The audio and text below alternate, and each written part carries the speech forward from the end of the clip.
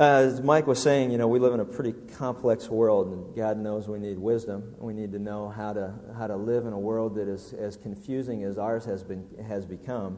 The thing is, it's really not any more confusing than it's ever been if you take a look at what the Bible has to say. People are the same. People have been the same. People aren't changing. And the problems are the same. So in this series, as we go through it, we're going to be taking a look at wisdom as seen from the perspective of God as a foundation for what we're going to discuss. But basically, throughout this series, we're going to look at everyday problems. I mean, things that you and I experience on a daily basis, sometimes maybe not daily, but maybe every other week or sometimes monthly, I don't know, whatever it is, and how to deal with it in an appropriate way. In our examination of the book of Proverbs, we're going to see that there are practical problems for everyday problems. If you've got your Bibles, turn and look at Proverbs chapter 14 for a second, because I think this particular verse sums up the whole book of Proverbs. Proverbs chapter 14. And look at verse 12. The book of Proverbs is a contrast of thoughts. It is very clear what God has to say by using this poetic form of literature in contrasting one idea with another so that you can grasp what he's trying to say.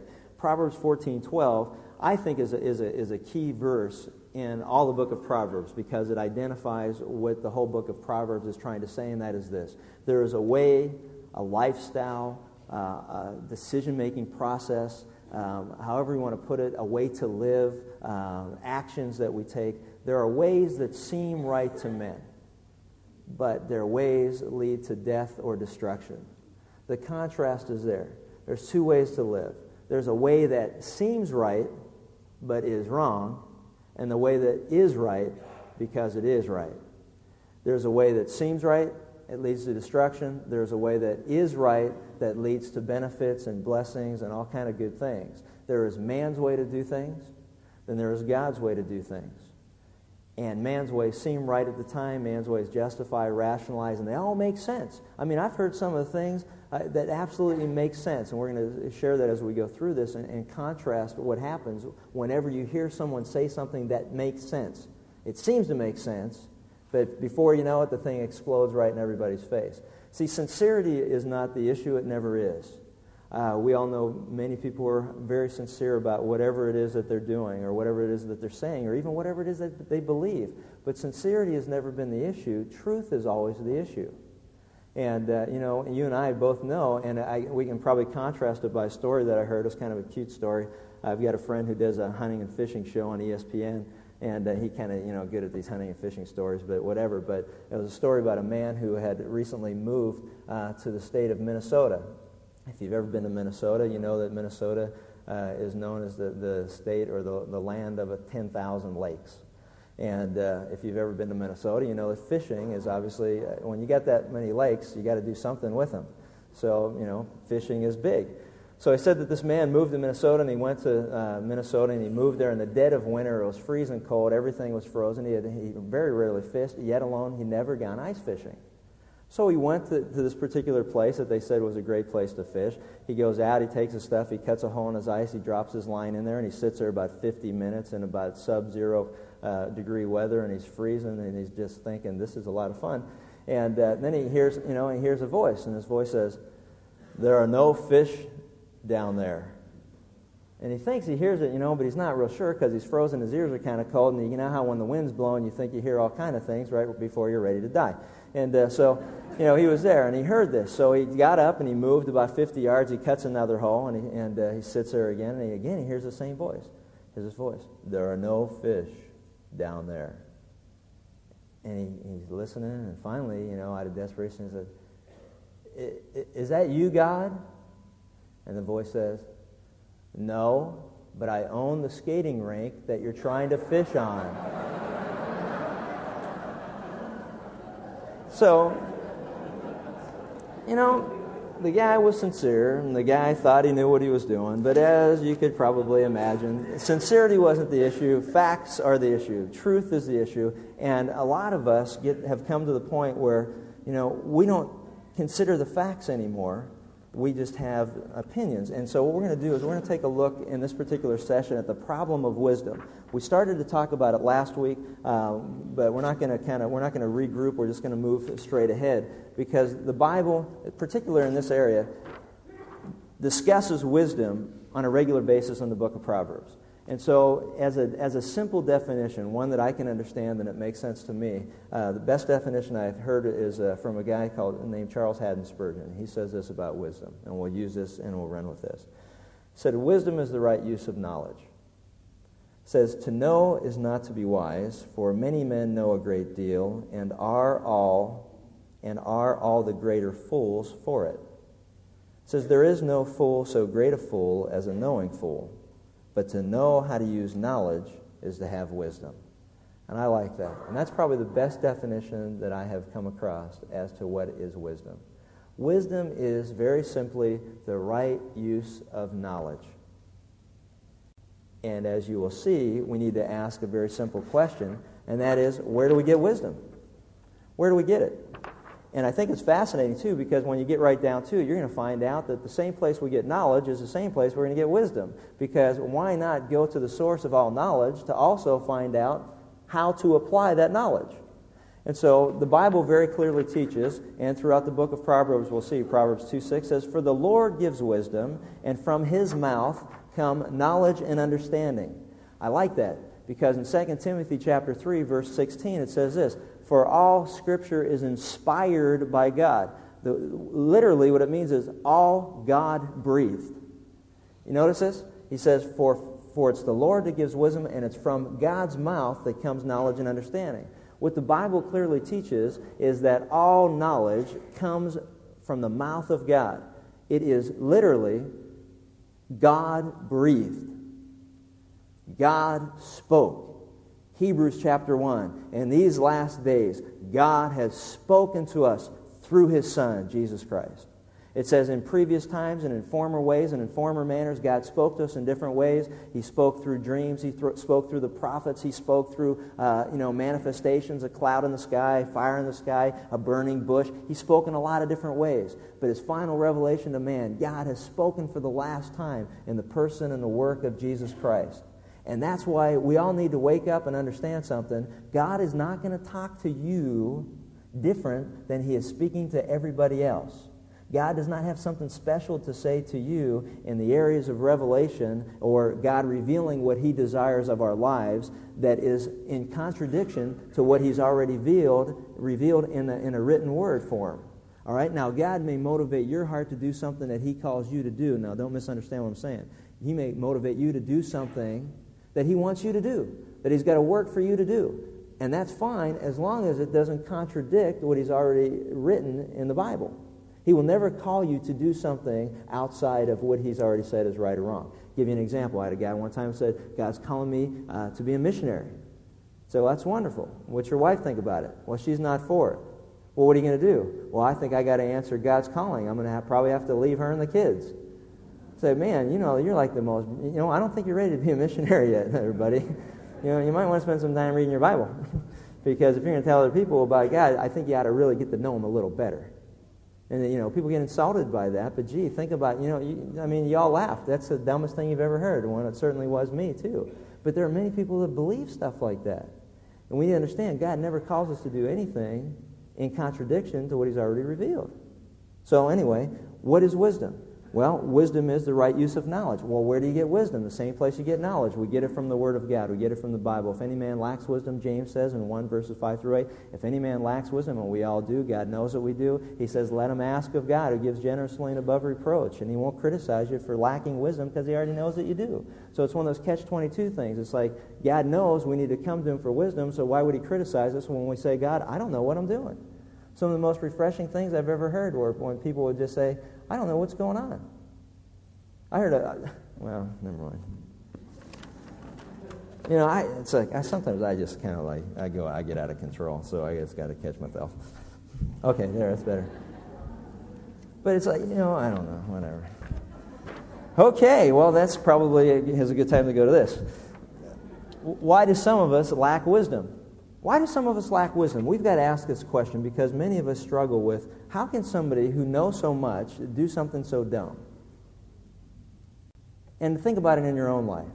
How can someone who knows what God says, knows what the Bible teaches, has been exposed to it, can recite it, has memorized passages, has memorized verses, knows what God has to say on specific issues and subjects and topics and things to do and not to do, how can we who know so much sometimes do some of the dumbest things in contradiction to what we know? That's a real honest question from the heart, and it's one that we need to address, because you need to ask yourself that. How can I know as much as I do about God and about the Bible and about judgment, about sin, about consequences, about all these things, and yet still choose to do the wrong thing? Let me ask something. Have you ever struggled with that? Struggle with that? Be honest. Have you struggled with that? All right, then. Have you? Everybody. Have you struggled with that? Yes. Thank you very much. Now you probably need to pay attention then. Would you like an answer for it? Yes. All right. That's good. You are a little more awake at 11 o'clock or whatever. Why do some of us lack wisdom? All right, you got your Bibles. Look at Proverbs chapter 3, verse 7. This is some, man, I'll tell you what. This is worth the price of admission, this stuff here. I'll tell you right now. Why do some of us lack wisdom? Why do some of us who have so much head knowledge fail to apply it in our life? This, I think, is going to surprise you. Proverbs 3, look at verse 7. Do not be wise in your own eyes. Fear the Lord and turn away from evil. Okay? Do not be wise in your own eyes. Fear the Lord and turn away from evil. Some of us have a problem. What's a problem in the street vernacular so that we can understand it here? What would you say it is? Do not be wise in your own eyes, but fear the Lord and turn away from evil. Why do some of us lack wisdom? Pride. Okay, that's one way to put it. Pride. Pride boils down to meaning what? Okay, pride means selfish. What else? Arrogant. Okay, arrogant in what way? There it is. You know it all. You never meet anybody like that? You know it all. Think about this for a second. Why do some of us lack wisdom? Because we don't need wisdom because we already know everything.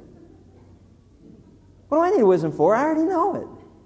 Isn't that the truth? Think about this for a second. See, when we think we're wise, when we think we know what's right or wrong and not consult the Bible, then we shut off the flow of God's wisdom into our life. Let me ask you something. Before you were a Christian, did you think you knew what was right and wrong? How many thought they knew what was right or wrong? What's one of the first shocking things that you discovered after becoming a Christian about what you thought was right and what you thought was wrong? It's all mixed up. This can't be right. It's all confusing. I mean, because the things that I thought were right, God says are wrong. And the things I thought were wrong, God doesn't necessarily say that they're wrong. Give me an example. I don't know how many of you have this kind of background, but I came from a background of a church affiliation that said, if you don't go to church, then you're going to hell. Do not pass go. Do not collect $200. If you miss church, you go to hell. So what did that cause you to do? Well, go to church, but not really be there. You know, you're sitting there like some of you, and you're somewhere else. I know that. I had a friend that used to do isometrics. We were on a football team. He'd sit there and he'd just get all pumped up. He'd do that. He did that the whole time, man. He was huge. You should have seen how big he got. And it was the greatest thing in the world. You know? Spiritual, physical growth.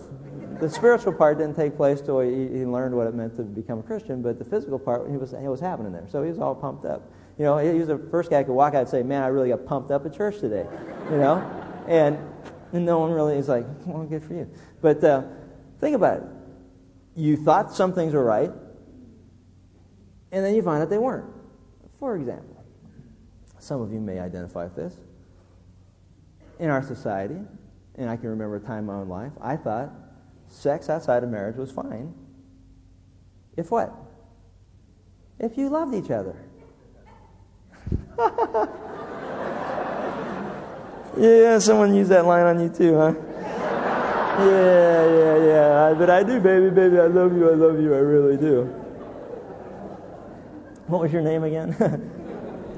But you know what I mean? It's okay. All right, and then when that started to bother you, then it was like we at least should get engaged, because then it must be okay if you're engaged. So that's kind of the way that was. Then I become a Christian, and then I read the Bible, and the Bible says, no, all sex outside of marriage is wrong. Well, wait a minute.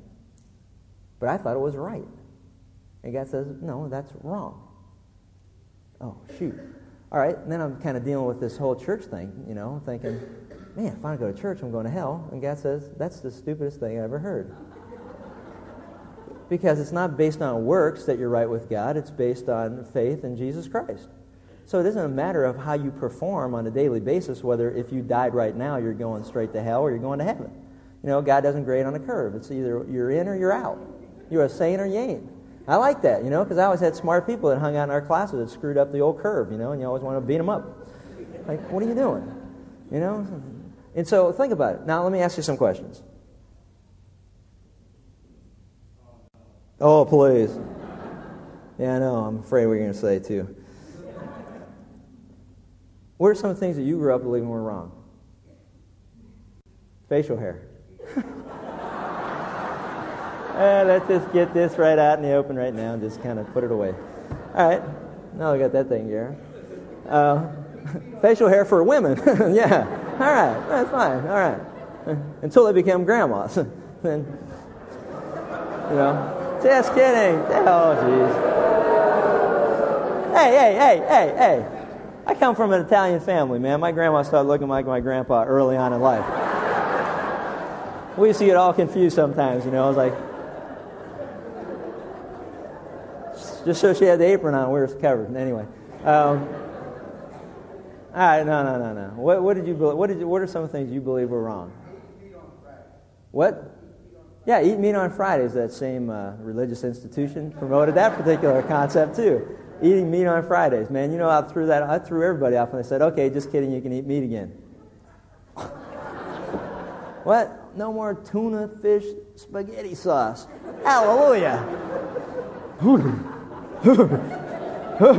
That's enough to make you change religion right there, huh?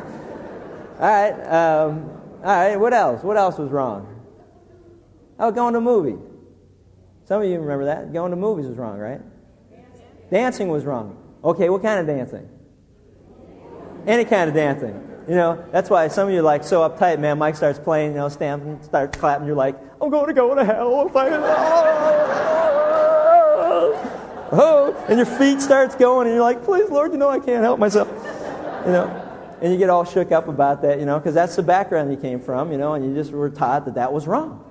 And then you start going, well, wait a minute, is it slow dancing? Is it fast dancing? It must be disco dancing. Is it, because I can't do that, so obviously that must be wrong. But, what else? What other things? Playing cards. It's amazing to me how some institutions could promote such ideas and then have bingo night, Monte Carlo night, let's get ripped and collect some money, Here we go, a big beer barrel, roll it out. Here we go, we're playing bingo tonight, But good, if you show up at church on Sunday, you're going to heaven. That's a wonderful thing. What else? Rock and roll. Rock and roll certainly comes from the pit of hell. Long hair on guys.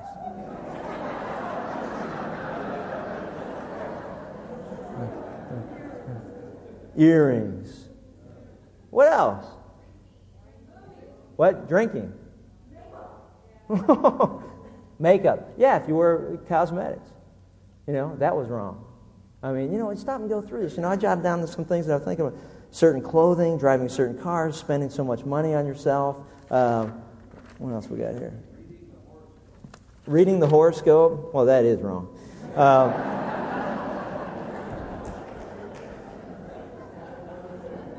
Let's not get confused here. What? Working on Sundays? How about plastic surgery? Drinking coffee? Eating certain kind of foods?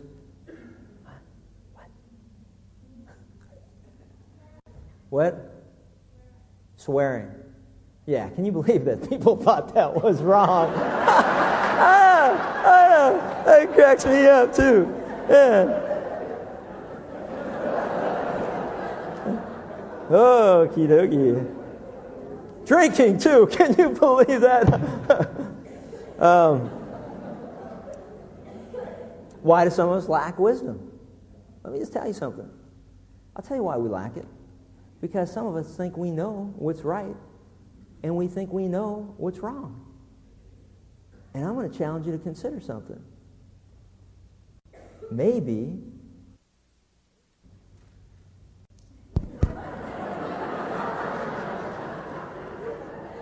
everybody, Jim Slaugh's on sound today. Thank you very much. Thank you. Man, you get that little power thing working for you there, Ross. But maybe we don't. Maybe you don't know. Maybe you don't know what's right, and maybe you don't know what's wrong. See, there's the assumption that God throws out to you. Guess what he assumes? You don't. You don't know what's right, and you don't know what's wrong. And neither do I. So when somebody asks me my opinion on something, I don't even dare to give it because I don't have one. Because I've learned that I don't know anything.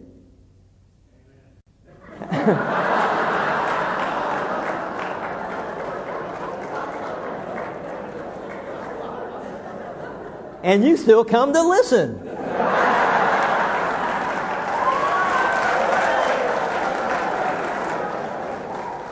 So what does that mean? I don't know. So can I just challenge you for a moment to consider something? The only thing that we know for sure is what God says. Period. And you know what? You know how liberating that is? To have the freedom to know what's right or wrong. That it's not going to change tomorrow. That it's not going to change a month or 2 months or 6 years from now. That the Word of God is a constant standard for all generations into eternity. You know what a wonderful feeling that was of liberation when I recognized that? To know that a religious institution that I'd been part of that continually changed its rules so you never really knew where you stood. They never really had any answers. You never knew for sure if you died today that you'd be in heaven. You never had any of that freedom to know that. To be able to read the Bible and discover what God says is true. That He says if you put your faith and trust in Jesus Christ that you're a new creature, old things pass away. From that moment in time, you are born again. You're a new person in the sight of God. To know that if you died, whether you missed church today or not, that you'd still be with Him for all of eternity.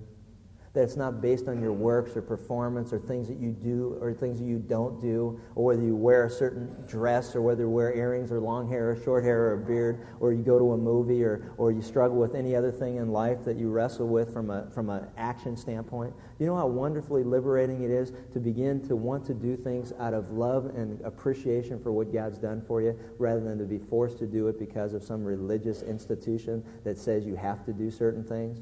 What a wonderful thing it is to worship God out of a spirit of love and desire and thanksgiving than out of fear and coercion and not knowing where you stand in His sight. Isn't that a wonderful thing? Hallelujah. I mean, get a little excited about it, because that's the truth of the Word of God. And, I don't know what's right or wrong anymore unless God specifically says that it is. And I'm not going to hammer on friends or people that don't know the Lord about what they're doing, it's right or wrong. I just want to concentrate on just sharing with them that they need to know Jesus Christ. Because after that, He takes care of all the rest of it. He does, man. He just goes to work, and He's at work in each one of us, and He continues to do good work until the day Jesus Christ comes back. So all I'm saying is that please don't think you know everything, because you don't.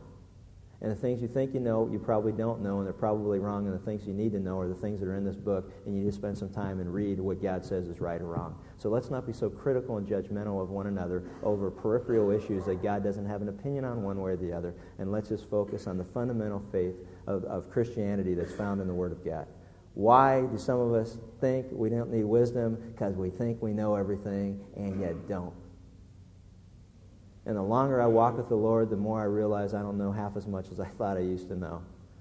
And I'm getting dumber by the day. And it's a scary thought, I know, because how much further can this deteriorate? The second thing is, look at Proverbs 1 for a second. You talk about something that'll get you excited. Proverbs 1, verses 20 through 33. Why do some of us lack wisdom? Because we simply refuse to listen. It's as simple as it gets. Proverbs 1, look what it says. Wisdom shouts in the street.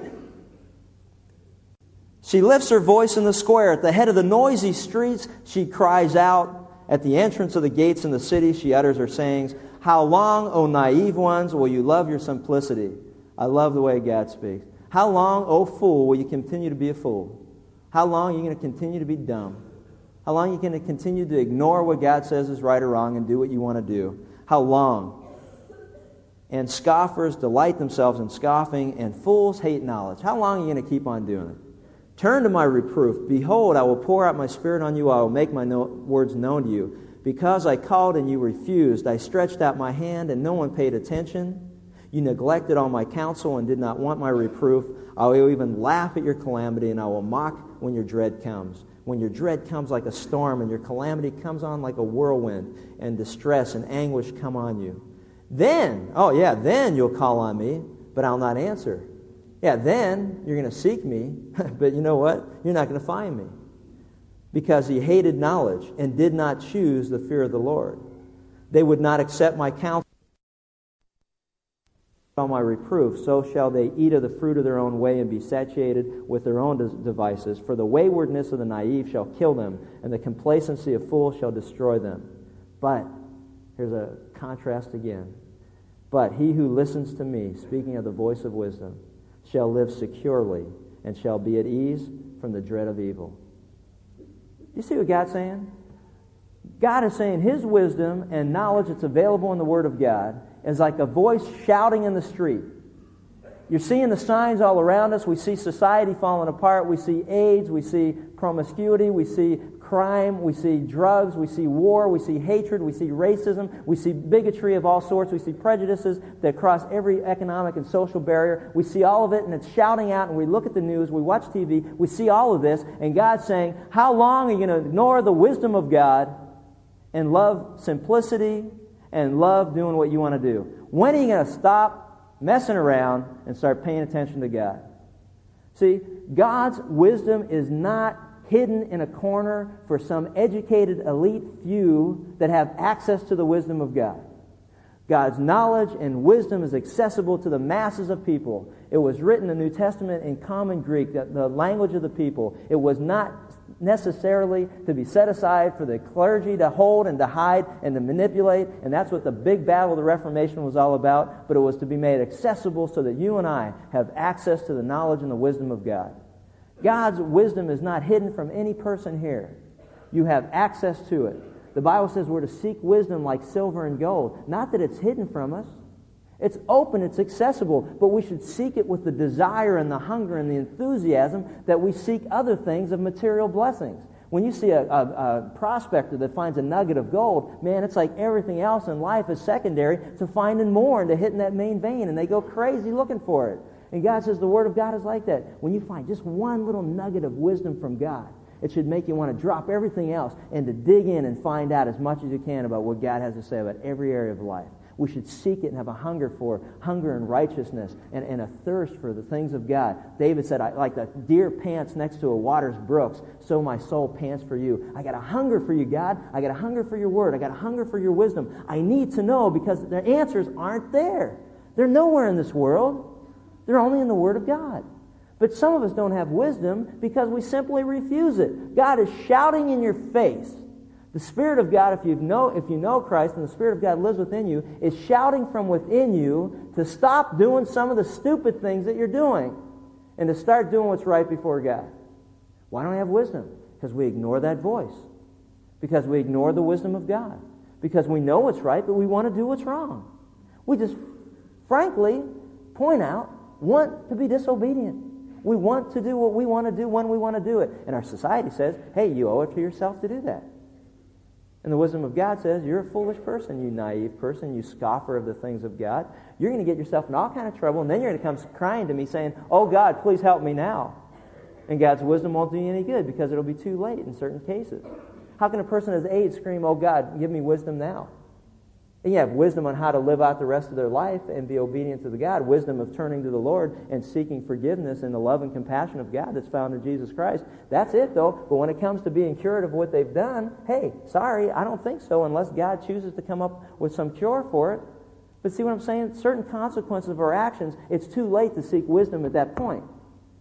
We need to understand that we got a God who loves us and is there on a regular basis to forgive us of anything that we do. And some of us need to stop what we're doing right now and ask Him to forgive us and start listening to the wisdom of God.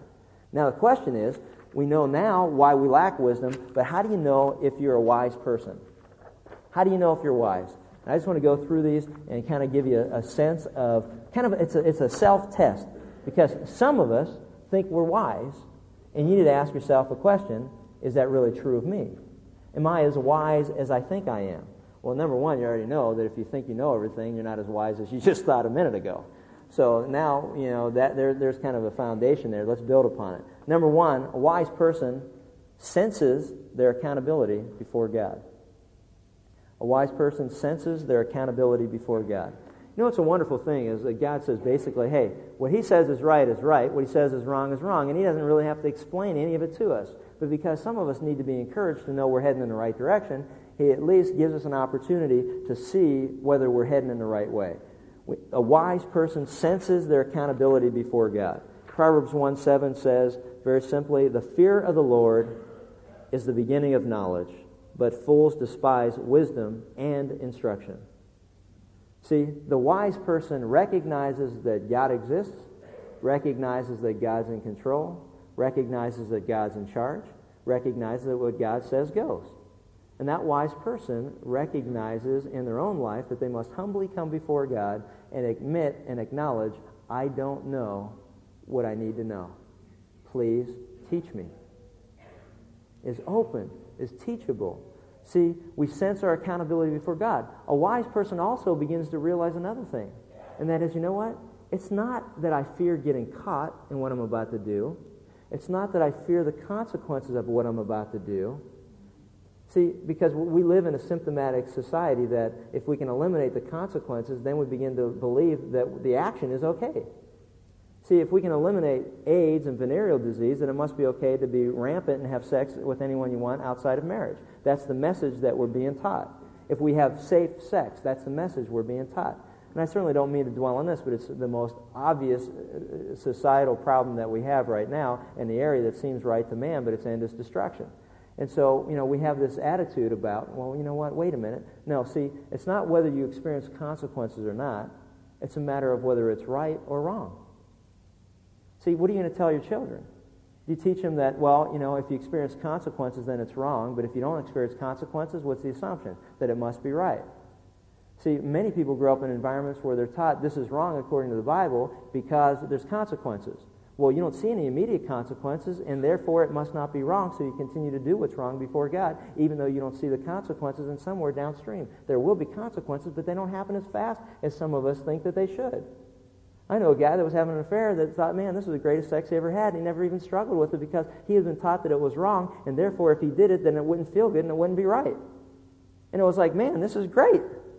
So I guess it must not be wrong. No, it's still wrong, whether it's good or not, whether it feels good or not. That's not the issue. Same with drinking, same with drugs, same with any of that. Hey, drugs feel great.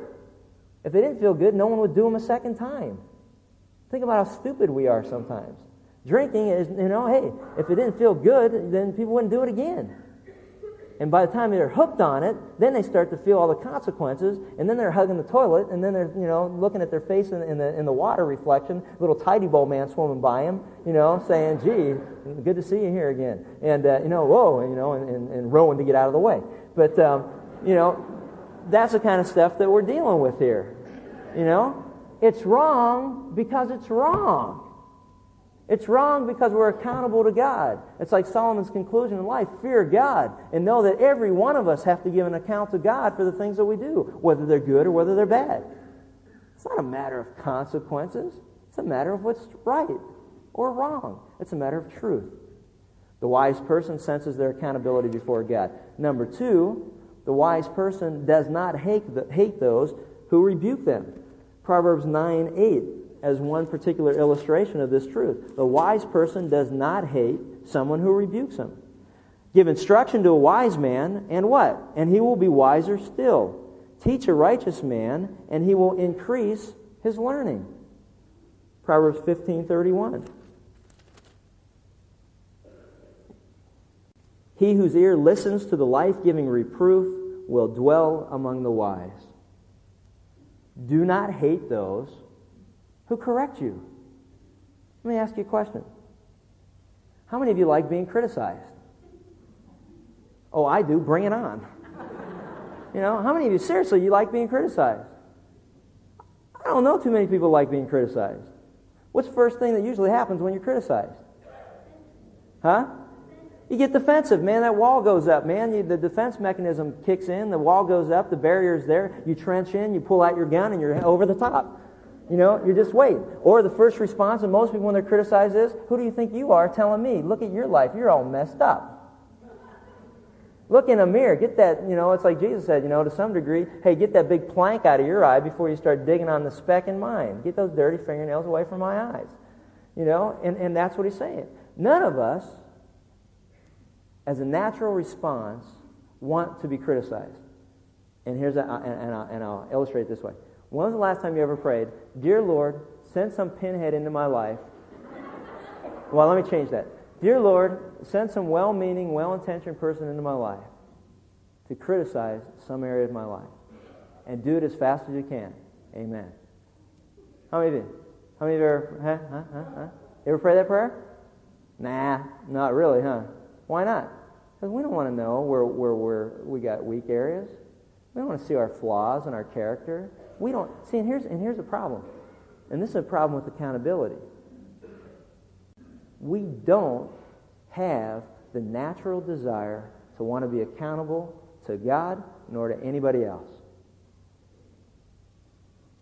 Isn't that the truth? Don't you tell me what's going on in my life. You just take care of your own life. And that's why accountability doesn't work. That's why we're not transparent with one another. That's why we don't want to be open and honest with one another. And that's why, frankly, it just doesn't work. I mean, I've had accountability groups, and I'm not saying it's wrong because I encourage it and I think it is, but I'm just telling you what the danger is. I've had groups of guys that get together. I had one group we got together for 8 years. For 8 years, one of the guys in our group had 10 affairs, and no one knew about it until it all hit the fan later on. And I got together with him afterwards and said, you got to be kidding me. How the heck did you do that? We met once a week. Once a week. For 6 months at a time. For 8 years. And I didn't have a clue. Isn't that something? Yeah, you know something? It's going on now too. Because one thing it taught me was I won't be ever as naive as I used to be. You know what I'm saying? Because you got to look at the objective facts and not the subjective person. You can't get snowed by anybody who talks a good line. You got to look and see what the evidence is. That's why it's so wonderful to have a book that is a standard that's objective, so we can look at it and say, well, we got a problem here. So don't hand me any of your crap. If you want to be accountable, great. If you want to have a relationship, good. But if you're going to lie to me and snow me and tell me all this stuff, I don't have time to waste with you. Waste your time with someone else. I got people who genuinely care about their walk with the Lord, and they want to do what's right, and they're struggling in areas, and they want to be open and transparent, and they want to be accountable, and they want to be able to pick up the phone, and they want to share what's going on so that we can encourage one another, and all the more as we see the day drawing near. See? That's what it's all about. But man, a wise person says, even to the pinhead, thank you very much. I appreciate what you have to say, and I'll take it into consideration. That doesn't mean you agree with everything they say, because some criticism is just, who knows where people come up with it. They're having a bad day, and they come up to you and they say stupid things. We're all guilty of that. But I'll tell you what, if we would be more open to being rebuked or corrected, then maybe we'd all become more Christ-like in the way we live. Number 3, we get wiser when we get more knowledge. We get wiser when we get more knowledge. Very interesting, the bottom line is that, hey, a wise person is not to be confused with someone who's perfect. We're not perfect, none of us are perfect, but the wise person is the one that always wants more information. I've had people come up to me and say, well, you know what? I remember 6 years ago you taught on the subject and you said this or that, and now you changed your mind. I said, yeah. Well, what's the problem? Well, how can you change your mind? Well, very easy. I got more information. And when I got more information, I realized that my old position was wrong. And according to the Bible, a wise person was the one that says, hey, I was wrong. I got more information. Now, I believe this to be true. It's not a matter of, pride of saying, well, no, that's my position. I'm going to hold that position until I die, whether it's a right position or not. Some of us are that stupid that will do that. We're confronted with the facts. We're confronted with the information. And what do? We trench in instead of saying, man, you know what? All this time I thought that was right. Now it's wrong. That was one of the interesting things about studying the Word of God after coming out of a different religious institution, because all these years I thought something was right or wrong, and the evidence was overwhelming, and I had two choices. Either I was going to believe what I believed before was still right or wrong, despite the evidence, or I was going to say what I believed before was wrong, and now here's the evidence to convince me of that truth. Some things I used to think were wrong, now I know are wrong. Some things I thought were wrong, I know aren't wrong. Some things I thought were right, I now know are wrong. And that's okay. And some things today, probably as I continue to study the Word of God, and as I continue to be confronted by people, and as I continue to search the Scripture, and as I continue to ask God for wisdom, guess what? There are going to be some things tomorrow that I'm going to change about what I feel about today. We're all learning and growing, folks. None of us have a captive market on wisdom. That's why we continually must ask God. Number 4, we're wise when we plan ahead for difficult times. We're wise when we plan ahead for difficult times. Proverbs 10:5 specifically deals with the area of finances. Some of us live like it's going to last forever, and we don't plan for tomorrow. God says, you are a foolish person if you don't plan for tomorrow. We need to understand we are wise when we plan ahead for difficult times. I deal with guys all the time who are in a very temporary environment economically. Guys who play professional sports, the average career is 3.3 years. You don't know from one day to the next whether you're going to be working. And you would think that they'd have a good handle on the fact that, you know what, this is a real temporary window of opportunity for me, and I better be as wise as I can about my future. But the funny thing is, they're mistaken just like many of us. They believe it's going to last forever. Man, I see guys who have gone through a tremendous amount of money, more than some of us will ever go through in a lifetime, and have absolutely nothing to show for it, because God says they were not wise in the resources that God had given them in the period of time that they gave them. And it's a matter of planning ahead. Do you plan ahead for tomorrow? Do you plan ahead for the rainy day? One guy says, well, we live in Southern California and hardly ever rains here. Oh, good, okay. So I guess we don't have to plan ahead for rainy days. Well, that's a dumb thing to say. We need to be thinking about our futures, every one of us. We need to be getting educated. We need to be trained. We need to look at our society and look at our economy. And some of us have had jobs for 20 or 30 years. And guess what? They're not going to exist in 3 or 4 or 5 or even 6 more months, because we're moving more toward a service economy rather than a manufacturing-based industry. We're moving more in those directions. And we've got people that are trenched in that don't realize that they need to adjust, and they need to adapt, and they need to get trained, and they need to grow, and they need to get education to help them for their futures. Well, this is what I've always done. That's what I'm always going to do. Well, you are nuts. And you will be unemployed, and you will be sitting there bitter and angry at life because you thought that was going to be an eternal thing for you in the job that you have. Well, good luck if you haven't figured it out by now. You're not a very wise person. A wise person sees what's going on in the world that they're in and trusts God to continue to give them wisdom on what to do in the future, and is preparing today for tomorrow. David, the shepherd boy that was out there, he was submissive to his father. He was training his sheep. He was out there doing what he was supposed to do, was being trained in that field for one day, occupying the throne of all Israel. He didn't wake up one day and say, okay, now I'll be king today. God had been preparing him. We better be redeeming the time wisely. Number 5, and that has to do, again, with submitting to authority. He who accepts a command is wise in the sight of God. We need to submit to authority. Some of us are rebellious. Some of us don't want to listen to anybody. That's why when we're criticized, we think that we're better than the person who's criticizing us or trying to correct us in an area of life. We need to be more submissive to authority. It's a right thing to do before God. It's honoring before God. Authority is a ministering agent to bring peace into our society. Everything falls apart if we don't obey or recognize structure and authority. We need to understand that even as a church, we need to understand that some people don't like what the Board of Elders have done. Some people don't like what other people do. Some people don't like what their boss does. Some people don't like what their parents do. Some people don't like what policemen do. Some people don't like what the government does. Hey, we all got a problem, and it's in the heart of man. It's called rebellion to authority. And we need to understand authority and structure, and we need to be submissive to the will and the Word of God. We need to understand this, folks, because we're going to be all messed up if we don't. Number 6. The wise person continues to learn. We're all learning and growing. We're all learning and growing. We haven't found it. We're not there. We're all learning and growing. Number 7, we're controlled in the way that we talk. We're going to talk a lot about that Probably shouldn't talk as much because the Bible warns about talking too much. But we need to deal with this, and we will throughout this series. Practical proverbs to help us deal with how we speak to one another. Lying and gossiping and slander and talking too much and not listening enough. In a nutshell, just do this. Don't talk so much and listen more. Number 8. We're wise when we win others to Christ. Proverbs 11 talks about seizing the day, seizing the fruit. And it speaks specifically to getting under the skin of a person that you want to reach for Jesus Christ and understanding their heart, understanding what makes them tick, understanding where they're at in life, where they've come from, their background, their history, what's going on, so that you can befriend them and become close to them, so that you can one day be used by God to tell them about the greatest thing they ever need to hear, and that's that God loves them and Jesus died for them. And then the last thing is we're wise when we're prudent and when we're discerning, and the bottom line, it just has to do with understanding. How do you know you're wise? Number 1, you're accountable to God. It's not based on consequence or anything else. It's based on the fact that God says it. You understand that more than anything. Whether any of us see you or don't see you, whether anybody sees me or not, I'm accountable to God. Foremost. First priority.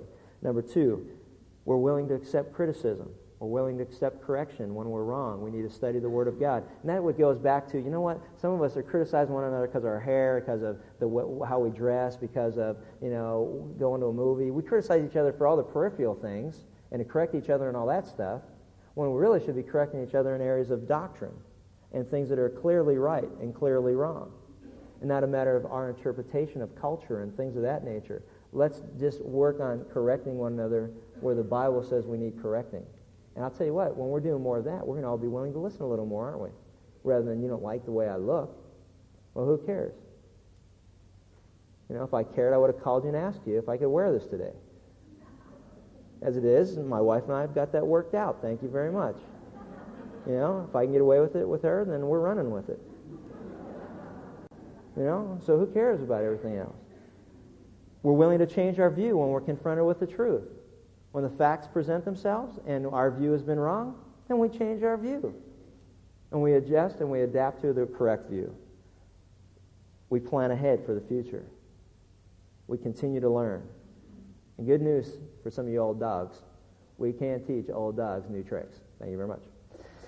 Control our speech, season it, and also understanding. Are you a wise person? One man says a wise person is one who is sensitive to the Lord and subjects himself to God.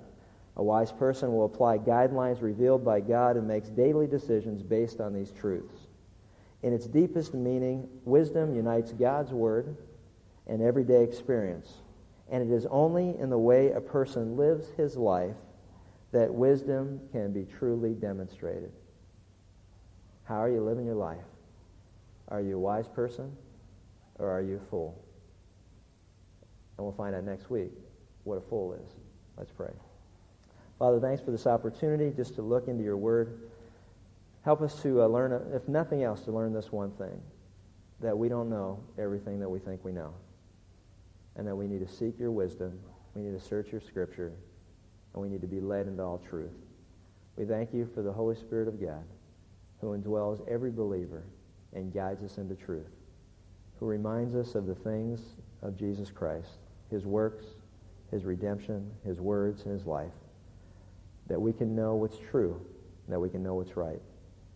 God, help to remind us that we must continually seek your wisdom so that we can use your knowledge in a way that's pleasing to you. God, help us to demonstrate in how we live our life that we are truly wise people in your sight. And we just thank you and praise you in Jesus' name. Amen.